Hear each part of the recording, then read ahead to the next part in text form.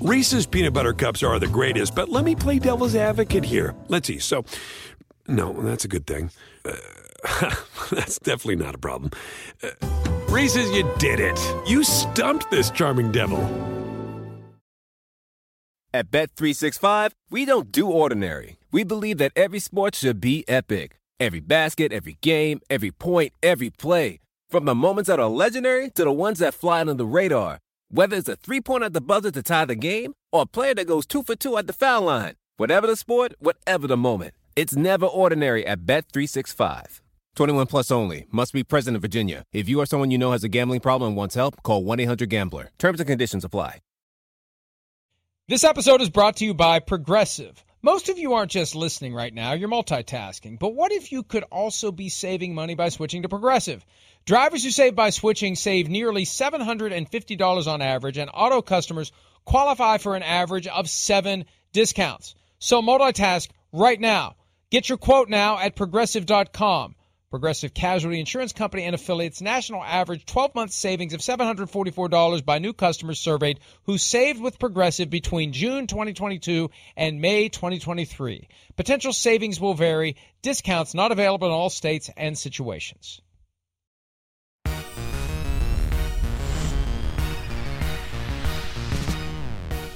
Boy, sometimes life comes at you fast. We'll have sound to start these shows. It gives me the final few seconds to tweet out to everyone that we are on the air. Had to be ready to go today. No sound. Just Peter King, Mike Florio here, PFT Live, Peacock, SiriusXM 211, NBCSN at 9 a.m. Eastern. UK and Ireland get to enjoy the program in prime time on Sky Sports NFL. Good morning, Peter King. Ohio Bobcats rule. Hello. Well, Mike, I can't hear a word you're saying, but I think we will get that fixed. I'll just start off by saying a thing or two. That's one flaw. I can't hear a word you're saying. Go ahead. Let me just start off by saying one thing about this incredible, weird week. And that is that, like, Mike, and again, forgive me because I don't know if you've harangued on this the rest of the week, but what is really an incredible thing about this week is that we should have seen it coming. We should have seen the entire thing coming, and there's no reason to suggest that it's going to get a lot better, because, you look, I'm watching TV last night, 2,700 people in America died on Wednesday of COVID. And hospitalizations are at an all-time high. Look, we've been through the bubble thing 100 times, and we can dissect Roger Goodell saying we don't really think that we need a bubble for the postseason. I would firmly disagree with him on that. But be that as it may, I do think they're going to get the season done, finished, and it's going to play out somehow, some way. Perhaps in a very ugly way. But this past weekend and what happened during the week this week show me that the season is going to happen. The season will be played to its completion. You may not like the way it looks. Yeah, and you may not recognize many of the names of the players involved because the attitude will be next man up. Sometimes you have to be ready for whatever comes your way, including Peter King not hearing me today, although we have a workaround that will be put in place, a very high-tech workaround involving producer Matt Casey telling Peter what I'm saying as I say it until Peter can actually hear me, but hopefully Peter will let me know when he can hear me. Maybe he hears me now. Peter, I got you, Mike. Now. I can hear you now. Here we go. Okay. I was kind of looking forward to 2 hours of the challenge of doing a show without Peter hearing me. All right, but Peter, you're right. We're going to talk coming up about some of the developments of this week as it relates to the NFL's ongoing effort to play pro football in a pandemic. On one hand, it is amazing that we're on the brink of Week 13 and all games have been played. Yes, several weren't played when they were supposed to be played, but they have been played with 5 weeks left in the regular season. And the NFL, I agree with you, has a determination to get every game in, to check every box of 1 through 256, and then progress to the postseason with 14 total teams for the first time ever in the field.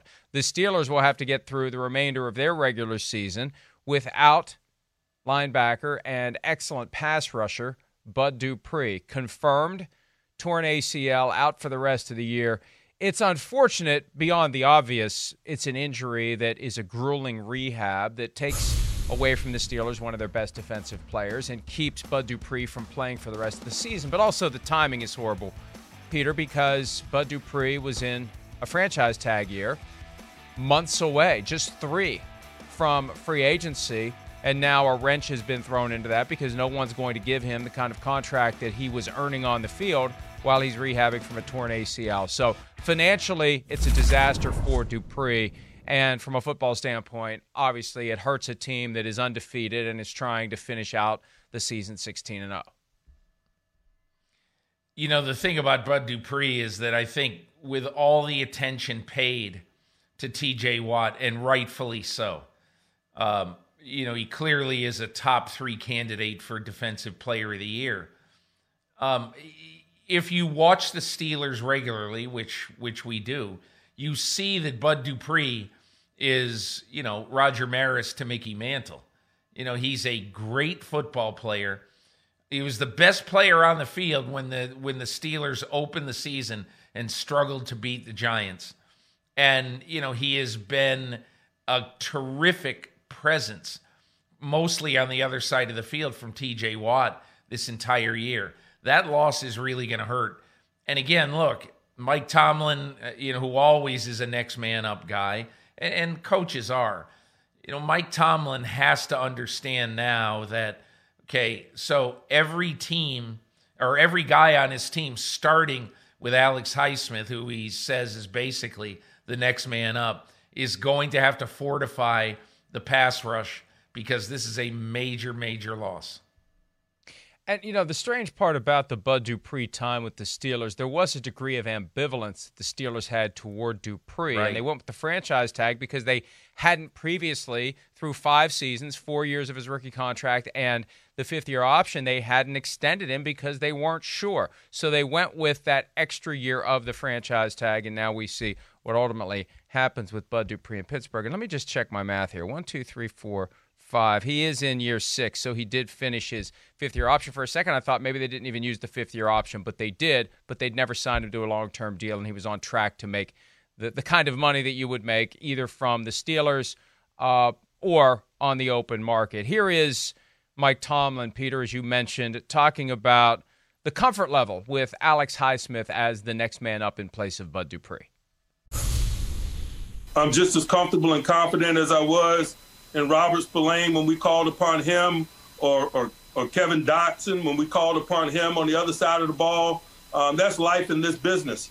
And so those guys work behind the scenes every day very diligently, preparing themselves for these opportunities, not only in terms of knowing what to do, but just preparing themselves in terms of conditioning for when we ring their bell. And we are ringing Alex Highsmith's bell now, so it'll be exciting to watch him respond to it, but it'll also be exciting to watch his growth, because growth is associated with experience, and no doubt in the upcoming weeks he's going to be gaining a lot of that.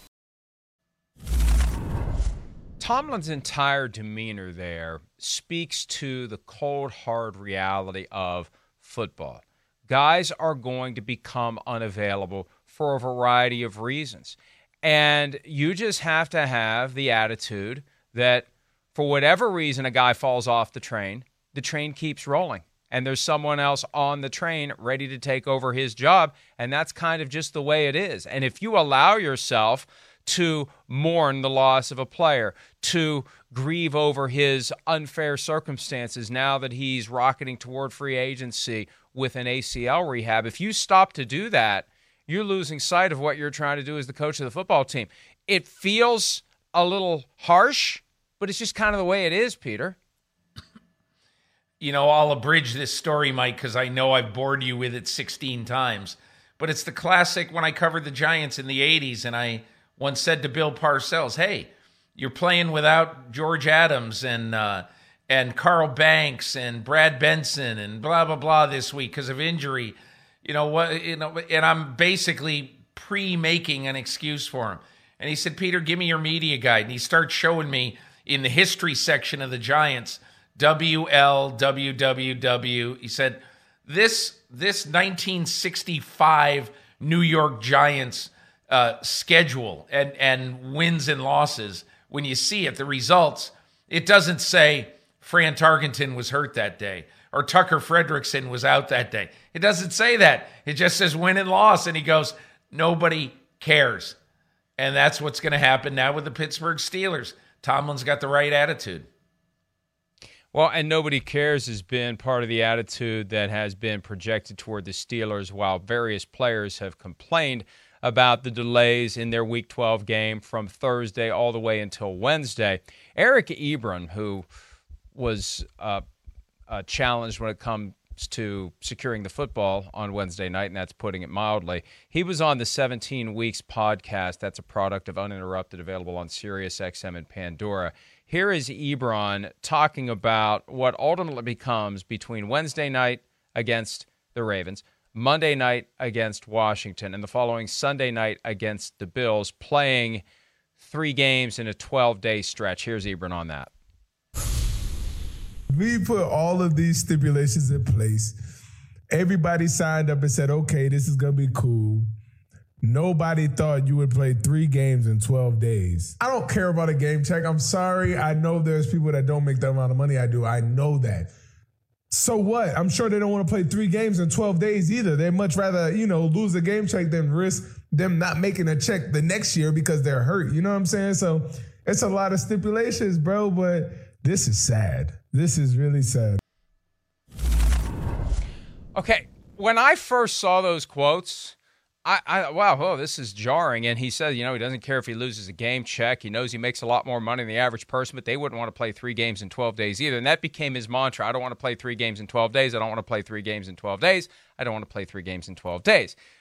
And then, and I wish that the lightning bolt would have struck for me without seeing someone else point it out. Pretty much every team plays 3 games in 12 days every single year. And the team that drafted Eric Ebron, the Detroit Lions, every year plays a Sunday, Thursday. That's a 12-game stretch. And actually, when you start crunching the hours from kickoff to kickoff, assuming a 1 p.m. Eastern start on that first game and the traditional 12:30 p.m. Eastern start on Thanksgiving, and we've done the math and checked it twice, it's 263 and a half hours from kickoff to kickoff. The Steelers are going to have 268 and a half hours from kickoff to kickoff from Wednesday late afternoon Ravens to Sunday night Buffalo Bills to cap it off. So look, this is just... Guy is upset and wants to complain about anything, even if it's factually inaccurate. He's just upset, so let me complain about the sun coming up in the east. Whoever would have wanted that? Who signed up for the sun coming up in the east? I mean, that's basically what he's complaining about, because that is part and parcel of life in the NFL. 3 games in 12 days. He's done it every year. Teams do it every year. That's just the way it is. They just had their window moved around a little bit. I empathize with the Steelers because twice this year, basically at the last moment, they've had their schedule really messed with. They never really had a bye week because of the Tennessee thing in week 3 and 4 back then. And obviously, this is totally an unpredictable situation. Now, look, the alternative, and again, maybe some players would say, give me the alternative. But, Mike, here's the alternative, okay? That the Pittsburgh Steelers basically would prepare for this game, prepare, and then all of a sudden on Tuesday, the game would be called off. And, oh, by the way, you got to play next Sunday. Or I think they would have played Washington on Sunday. So you either have that alternative, you play this week on Wednesday, or you postpone the game and you play it on January 10th, which would mean that, the Steelers essentially would never have had a bye, the entire year. They would have played all the way until week 17 on January 3rd. And then instead of being able to say, okay, finally, we get our break. Then they got to play a game that could either mean something for home field in the AFC or for the Ravens either to be in or out of the playoffs. And so the game means something. And then and only then would they get their week off on the weekend of January 17th. Now, again, maybe the majority of Steelers would say, okay, we'll take the Week 18 game. We'll take playing on January 10th. But in my opinion, if I looked at all the alternatives, I'll say give me the hardship now and give me the weekend off, knowing that I've got most of the week off between January 4th and January 10th. I'd much rather have that. I think this just falls into the bucket of people want to complain, and they'll complain about anything and everything, even if they aren't complaining about the things they should be complaining about. I mean, his ultimate complaint is what you're saying. They were forced to wait and wonder when are they going to play. Now, in the interim, Peter, from Monday, Tuesday, into Wednesday, it's not like Mike Tomlin was beating the hell out of his players in practice. It was a light week. That's one of the things that guys like about short week football. They don't get overworked leading up to the game because the coach understands they're still recovering from the game that was played. So I doubt that at any point between the game at Jacksonville and then ultimately the game against the Baltimore Ravens on Wednesday night, the Steelers had a rough and tough padded practice. So it was an unscheduled, unexpected, seat-of-the-pants mini-bye. They just never could mentally come down because they were thinking, all right, we're playing Thursday. Right. And then it's like, okay, we're playing Sunday. Okay, then we're playing Tuesday. Then it's okay, we're playing Wednesday. If you can articulate the complaint that way, that you're in this constant state of limbo as to when you're going to play and to get yourself ready to go, it's not easy and you're not sure, and that's frustrating. Complain about that. Don't complain about playing 3 games in 12 days when you play 3 games in 12 days all the time. And I doubt that any of these guys would have accepted what Ebron suggested, a cancellation of the game, don't get paid for the game, and then you're 15-0, splitting the difference between the 72 Dolphins and the 2007 Patriots. My guess is these Steelers players want to go for 16-0. They're not going to be happy to say, well, we're 15-0 and we canceled a game because we didn't feel like getting screwed around by the NFL. So there, that'll show them. No. It's just venting. That's what it comes down to. Steelers players venting, and Mike Tomlin probably not happy about it because his attitude is we make no excuses and we just move forward. Right. Yeah, and, Tomlin's got the right attitude. Mike, we've been talking about this a lot during the course of this season. You could see this coming from a mile away. You could see it coming from last May, that the NFL was going to be the freight train rolling down the tracks.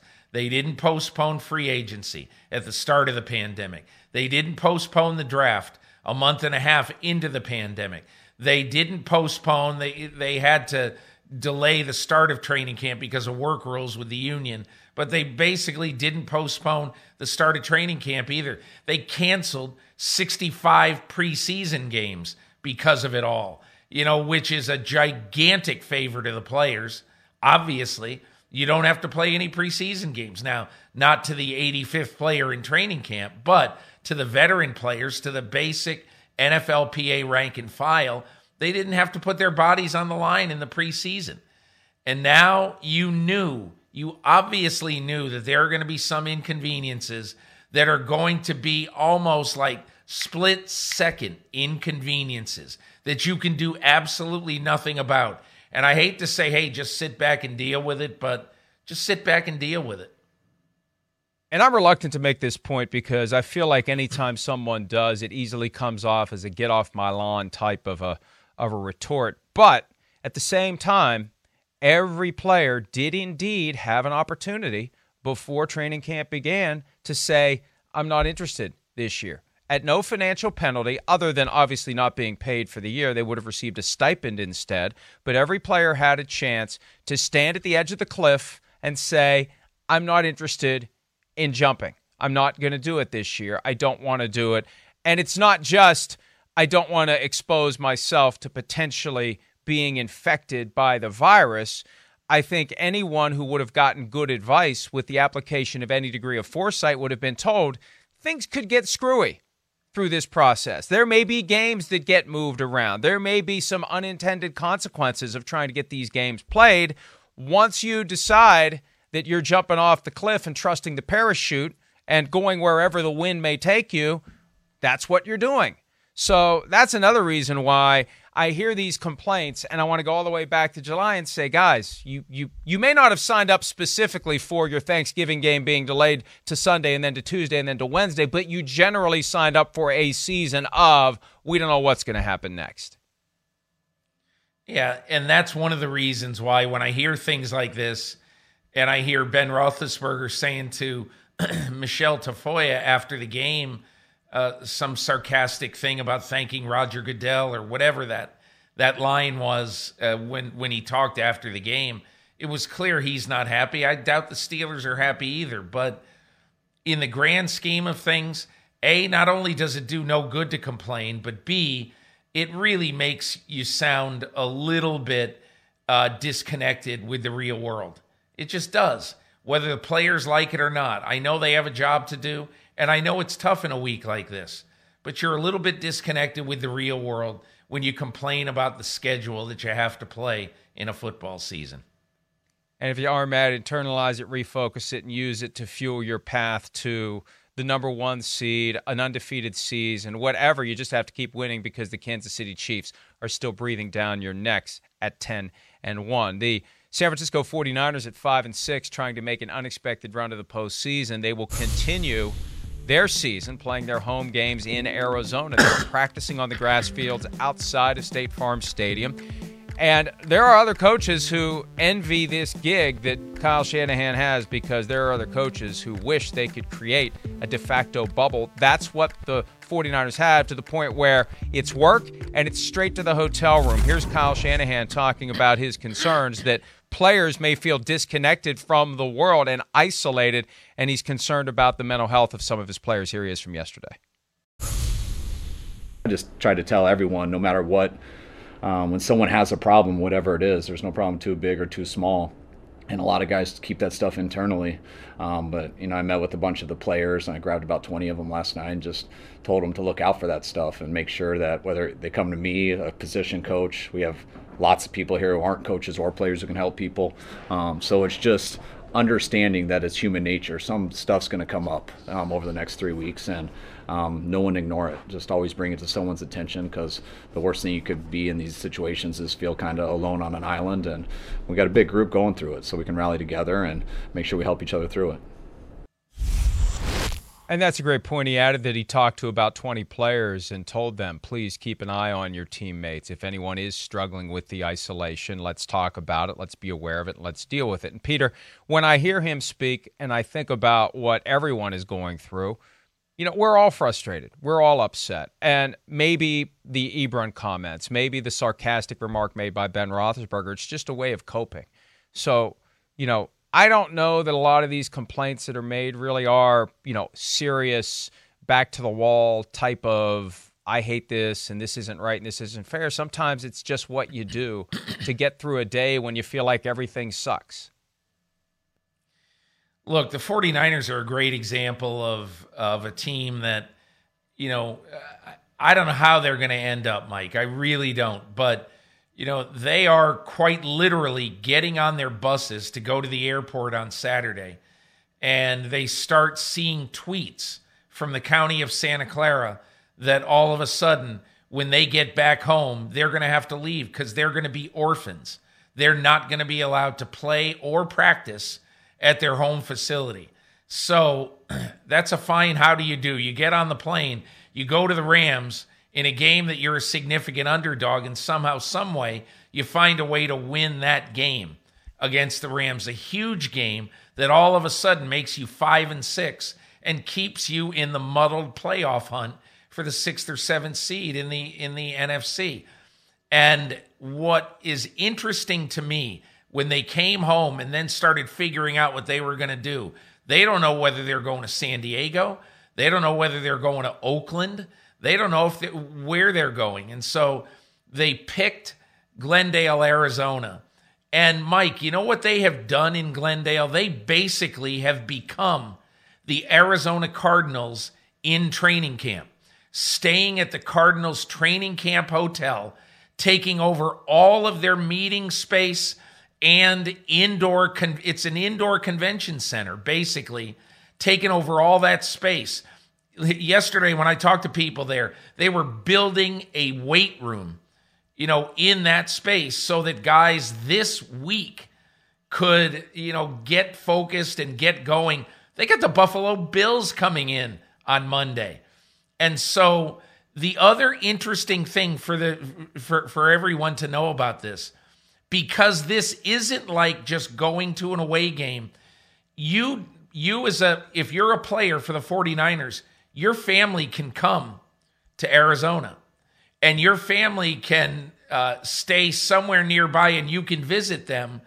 Now, there's going to be, I'm sure, some strict rules about that, but this isn't a situation where they have to stay penned up in their hotel rooms. And so that's going to be a tricky little scenario for Kyle Shanahan to manage over the next 3 weeks.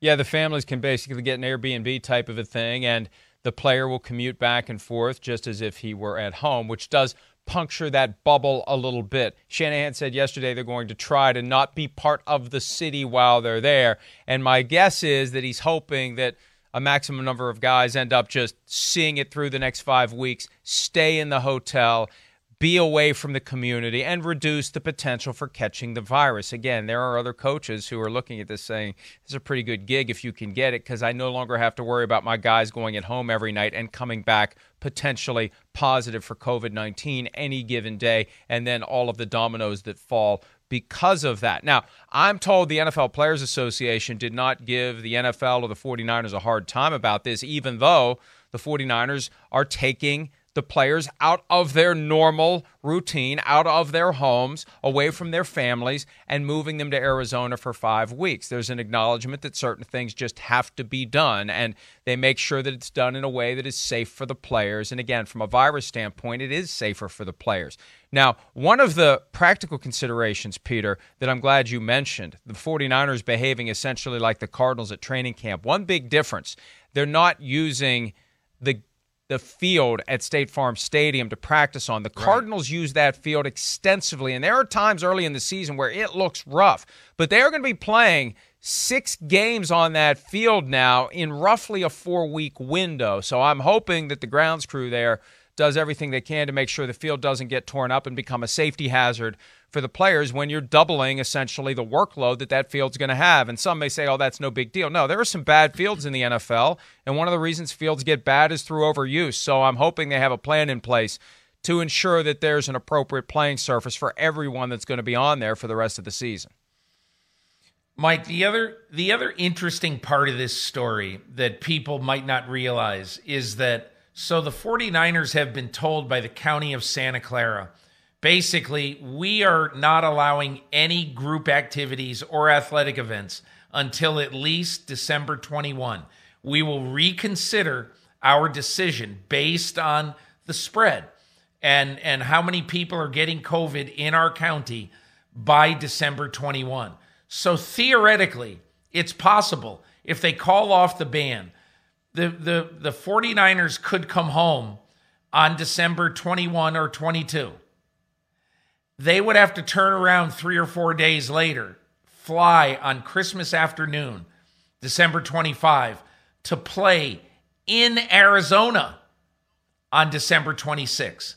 So this is one of the all-time weird, odd schedules, and also not just schedules, because that's still uncertain. It's just totally one of the weirdest scenarios that a team has ever had to play through. And keep in mind, this is the team that started the season playing in New Jersey against the Jets, going to the Greenbrier in West Virginia for the week, coming back to New Jersey, playing the Giants. And by the end of that 8 days, half their team was hurt and gone for the year. And I'm exaggerating, but this has been a bizarre, just weird year for the 49ers. And I'll tell you, if somehow they end up making the playoffs, I mean, I'm not saying vote Kyle Shanahan Coach of the Year for keeping this together. But, oh, my God, give that team some sort of award for figuring out how to make all this work. And they're going to be ready to make some noise in the postseason if they get there after everything they've been through. And one quick note on Santa Clara. There has been an awkward and ugly political dynamic between Santa Clara and the 49ers ever since the 49ers moved into Levi's Stadium. And there's been some barbs traded back and forth this week. I'm going to be writing something about it after the show today. But that's part of it, too. And, you know, I'm cynical about everything, so let me go ahead and say at some level it's hard not to wonder whether this order in Santa Clara was crafted in part to stick it to the 49ers, because it wouldn't surprise me if there was some truth to that. All right, the possibility of a bubble, Peter, something you mentioned at the top of the show. Mike Tirico at halftime of the Ravens-Steelers game interviewed Commissioner Roger Goodell. Here's what he had to say on Wednesday about the possibility of a bubble in the postseason. Bubbles for the regular season seem tough to pull off. Have you started thinking about bubbles for the postseason? Mike, our issue on bubbles, listen, the way it's perceived, I think, in the general public is that not something we would do because we believe that our protocols are working. We would consider further isolations to reduce the risks for all of our personnel so that they're not exposed to the virus and bring it into the facilities or to the club. Peter, I've got a very simple assessment of the situation, and I've mentioned it from time to time, and I don't know that it's getting much traction, but at the end of the day, this is a collective bargaining stare-down between the league and the union. The league doesn't want to go to the union and say, we want all the players to be confined to a hotel, because the union will say, no, we're not doing it unless you give us something, because that's how collective bargaining works. And anytime the union asks the NFL for something, the NFL doesn't say, that's a good idea. That's a win-win. We'll go ahead and do it. They say, we want something because you want something. And as a result, they're engaged in this stare down, and they'll come up with a word salad from time to time to justify it. But I believe that's the heart of it. The league doesn't want to ask because the league knows if it asks, it's going to have to give something to the union that it doesn't currently owe the union. Makes a lot of sense, Mike. And at the end of the day, the only way, in my opinion, that this is going to be forced, quite honestly, is if one team suffers, maybe even a playoff team, suffers a significant outbreak that causes them to miss multiple weeks. Because then the league can say both publicly and to the union, look, we cannot risk this happening in January. We just can't. We can't delay the playoffs for 2 weeks while we're waiting for Team X, the third seed in the AFC, to get healthy. And from the union's perspective, it's a simple analysis, because people will say, well, and I've said it before earlier this year, hey, union, you just need to volunteer to do this. The union looks at it and says, well, they're still getting the games in. Until games are lost, it's not a relevant conversation. I'd like to think that folks would be committed to doing the right thing for the sport before games have to be lost to get people to wake up and say, gee, maybe we should have home market bubbles. That's just not the way this specific brand of sausage is going to be made. They are going to continue to engage in this stare down, hope they can get through the season. And Peter, here's what I think is going to happen in the postseason, because I've talked to some coaches about this. There's a belief that you won't need mandatory bubbles in the postseason, that all the teams that are still alive, through the leadership exerted and the pressure applied by their leaders in the locker room, quarterbacks, defensive leaders, etc., they're all going to volunteer to stay in the hotel so you never have to make it mandatory.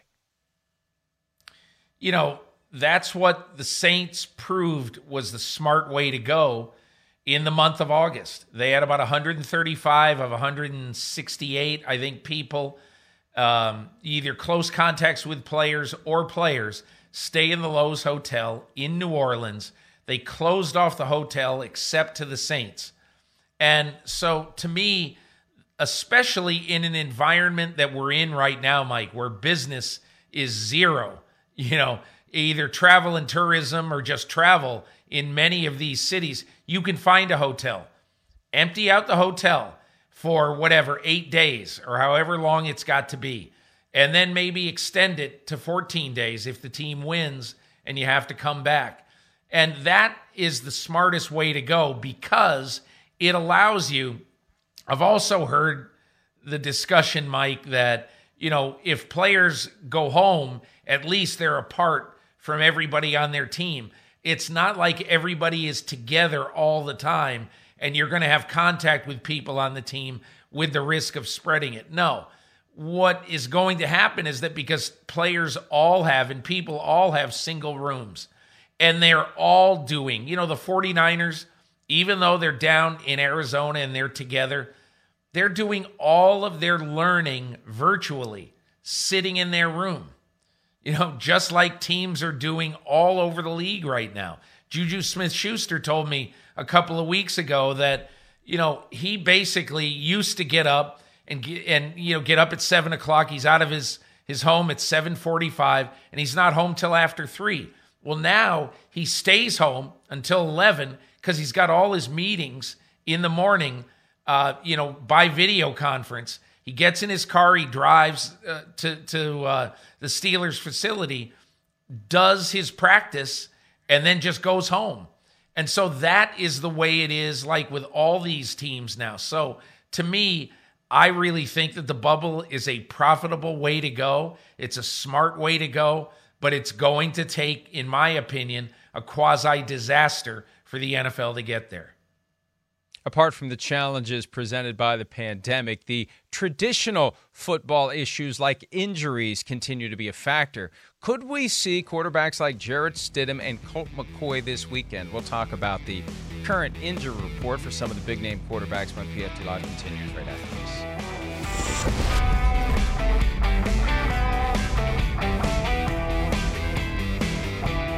Reese's Peanut Butter Cups are the greatest, but let me play devil's advocate here. Let's see. So, no, that's a good thing.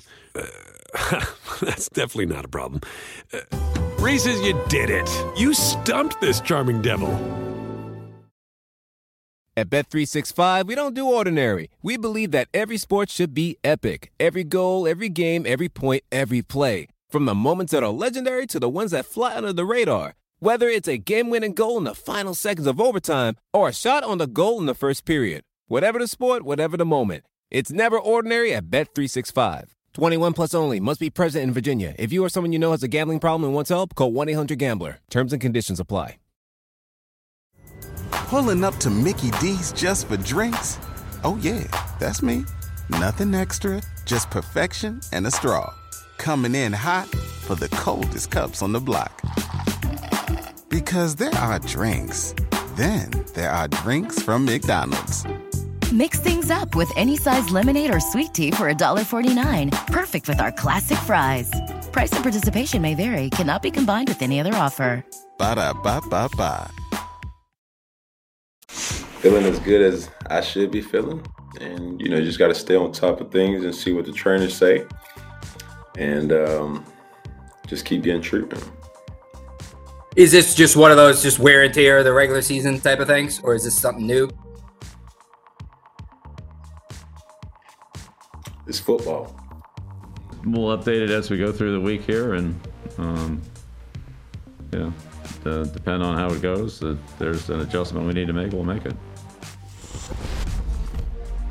Cam Newton limited both days in practice this week. Abdomen injury, and Bill Belichick's never going to come out and say what his plans are or what may be happening. You'll see who the quarterback is when it's time for the offense to take the first snap. But if it's not Cam Newton, Jarrett Stidham, next man up. And it's a big few days for the New England Patriots, Peter. They're 5-6. They're in L.A. for back-to-back games. Sunday against the Chargers, Thursday night against the Rams. And Cam Newton, not that he's lighting it up statistically, but he's kind of stabilized after that rough spot after he had COVID-19. And they're a team where if you're the Steelers, if you're the Chiefs, if you're any team that has designs on advancing into the postseason and winning games there, you don't want one of your games to be New England Patriots. Yeah, that's one of the odd things, Mike, because you never know what you're going to get out of the Patriots. It can be a real noble effort, for 50 or 55 minutes and a loss like happened at Kansas City. It can be the kind of game back and forth, and then you end up winning in the end, like against Arizona, or you could get blown out. So that is the odd thing this year about playing the Patriots. Look, I think if Cam Newton can play, he will play. Bill Belichick saw Jarrett Stidham in Kansas City earlier this year. He's seen him And I'm not saying he's given up on him forever, but I just don't think he trusts Jarrett Stidham with the playoffs on the line. Not that Cam Newton has given you a lot to trust him either, but I just think right now, if there's any way Cam Newton can go, he's going to go. Yeah, I think so too. And again, if they get to the playoffs, you've got all that playoff experience institutionally in New England. Cam Newton has been to the top of the mountain, even though he wasn't quite able to grab the flag a few years ago as quarterback of the Carolina Panthers. He's definitely got the experience in the postseason games. Stidham doesn't, and you want him to be healthy for as many games as he possibly can play. The Giants making an unlikely playoff push, trying to set up Peter's wildcard weekend dream matchup of Tom Brady at the Giants in prime time, the first weekend of the postseason. Daniel Jones injured a hamstring against the Bengals last week, hasn't practiced all week. It would be Colt McCoy. Here is offensive coordinator Jason Garrett talking about Colt McCoy, the backup to Daniel Jones. I thought Colt did a really good job last week in the game, just getting comfortable and allowing us to function as an offense. And I thought he handled himself really well. And, depending on how this thing plays out this week, we'll try to get him some work and some reps.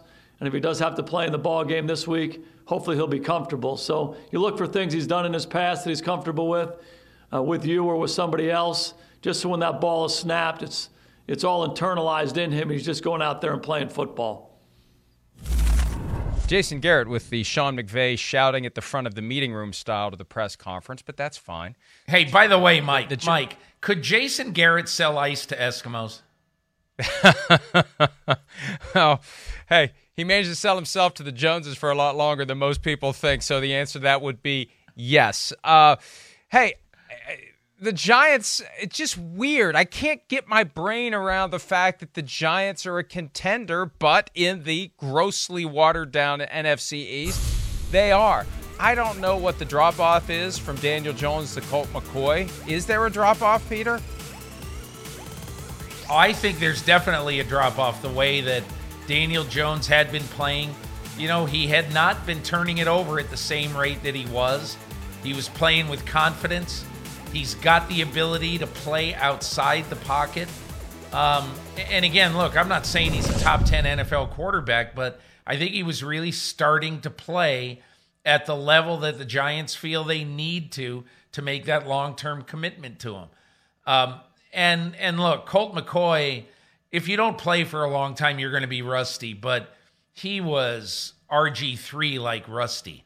And I don't think you want to go into your game in Seattle if there's a chance. And Mike, look, last night on Channel 4, the NBC affiliate in New York, they had a little bit of tape on Daniel Jones throwing on a side field yesterday and moving around on a side field at Giants practice.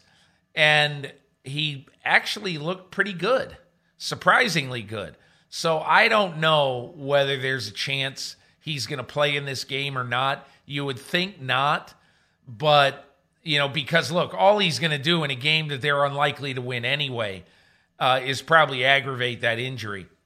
I always love when coaches and GMs and teams say, well, the trainer said he couldn't hurt it any worse. It was, if we're not going to play him, if he's got a chance to get hurt any worse than he is, it's a hamstring. It needs time to heal.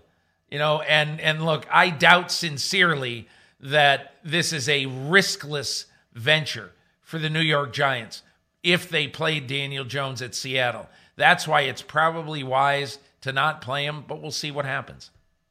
Yeah, there's a line that if you cross it with a hamstring strain, it grabs its back, and it can be worse than it was depending upon how hard you pull on that muscle. Anybody that's ever had that, and I've had it, it is hell. You have just got to get off of it for multiple weeks until it's back to normal. And then even when you think it's back to normal, it may not be back to normal. Colt McCoy, anything but a normal career, Peter. He was the guy in Cleveland for his first 2 years. Started 13 games in 2011. No starts anywhere in 2012 or 2013. 4 starts in 2014 in Washington. No starts 2015, 2016, 2017. He had 2 in 2018 in Washington. 1 in 2019 in Washington, and he could get his first start as a member of the Giants. It's just a testament to the idea that, you don't have to be a great quarterback to make NFL money. and spend a decade in the league, even though you never play all that much. There's a role out there for the backup quarterback who rarely plays, and yeah, it's probably a better job than what the alternative would be. Look, RG3 is learning it right now. If you're a good guy inside the team and you work hard, you support the starter, you do everything you can in your team, you can make $2 million a year for a long time. You know, what other job can you have in life where you're off for 5 months a year and you make $2 million? Now, I don't know what RG3 makes, I'm guessing, but that's about what he makes, I'm sure. The point is that those jobs are great jobs to have. Plus, you know that at some point during the course of a year, there's probably a, 40, 50, 60% chance that you're going to play meaningful snaps in a game, and so you better be ready. And so that, to me, is what Colt McCoy is facing. And look, I don't think he's going to go out and beat Seattle, but he's a professional, so who knows? The ultimate proof that this week was one of the craziest we've experienced for the NFL. 2 general managers and a head coach were fired over the weekend, and it barely got any attention all week long. We're going to give those terminations some attention when PFT Live continues right after this.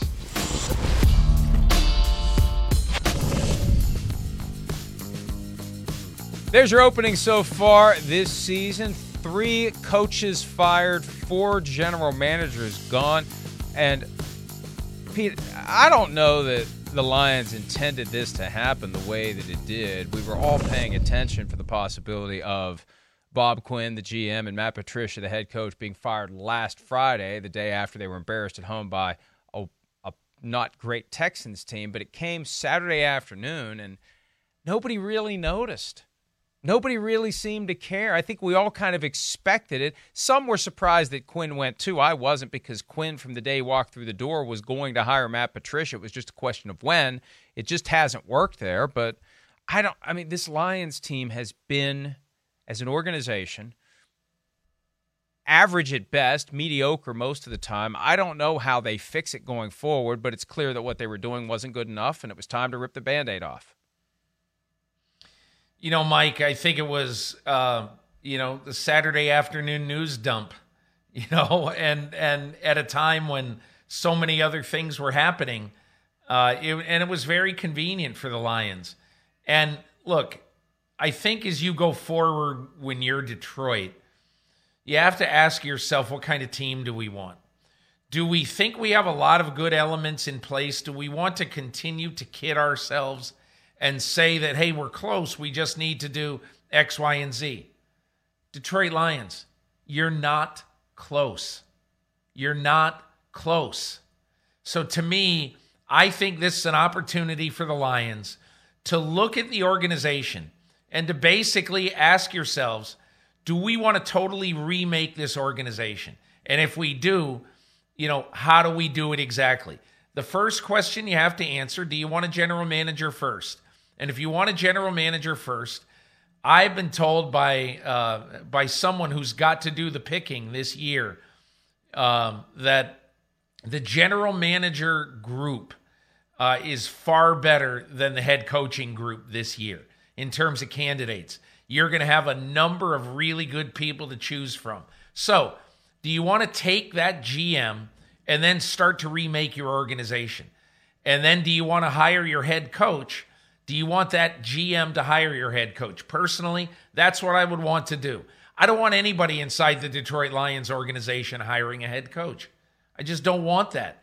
Look at the decisions that have been made. Not good. So I would hire the GM, let that GM hire the coach. The first order of business then has to be to decide, are we giving Matthew Stafford another chance? Or are we going to bite the $25 million bullet in 2021, get rid of him either in trade or simply a release? Probably in trade. But are we going to get rid of him and start over? And Mike, I'm just left to ask this one question. Matt Patricia, one of the things that happened that no one talks about is that he somehow, someway got at cross purposes with Darius Slay. So Darius Slay then had to be dumped to Philadelphia instead of re-signed. And then when they had the 3rd pick in the draft, they had to replace Darius Slay because they had no even close to franchise corners. They take Jeff Okudah, who's had a very spotty first year. And what did they do? They passed on Justin Herbert and Tua Tagovailoa. So now, what would you rather have on your roster right now? Jeff Okudah or one of those 2 quarterbacks? I know what my answer is. Well, and what happened with Patricia and Slay was very simple. Patricia was trying to create that Belichick mentality, that idea that there are no sacred cows, that everyone is going to be called out, and he called out Darius Slay in front of the team, and it upset Darius Slay. And even though they had an intermediary try to unruffle Slay's feathers, it never worked. It was that. And even though Patricia said, I'm going to be my own guy, I'm not going to be like Belichick, when you're with him for 15 years, you don't realize how much you are like him. And he was running the team like Belichick, and it just never went over well. Peter, one quick point that I want to throw back to you as it relates to the notion that the Lions should hire a GM who then hires the head coach. Who's deciding who to hire the GM, though? This is the same group that brought us Matt Millen as the director of football operations for an extended period of time. Somebody's got to know who they're hiring at GM. And that's the first problem. Who's making that decision in Detroit? It's a great, great question. And whether it's Rod Wood or obviously the vestiges of the Ford family, with Sheila Ford Hamp, someone has got to look at this group of general managers and come down with that decision. Mike, it's not an ideal circumstance. It is simply not. But they have to do what the New York Jets have to do. Hire a general manager and get out of the way. And I'm not convinced the Jets are going to do that, but they should. Yeah, and the other aspect of this that we've been discussing all week, and I've mainly been writing about it at PFT, how these team presidents manage to avoid accountability and continue to be employed, whether it's Rod Wood or Ted Phillips in Chicago or plenty of others throughout the league. It's a great gig to have. We'll be right back. Reese's Peanut Butter Cups are the greatest, but let me play devil's advocate here. Let's see. So, no, that's a good thing. That's definitely not a problem. Reese's, you did it. You stumped this charming devil. Pulling up to Mickey D's just for drinks? Oh, yeah, that's me. Nothing extra, just perfection and a straw. Coming in hot for the coldest cups on the block. Because there are drinks. Then there are drinks from McDonald's. Mix things up with any size lemonade or sweet tea for $1.49. Perfect with our classic fries. Price and participation may vary. Cannot be combined with any other offer. Ba-da-ba-ba-ba.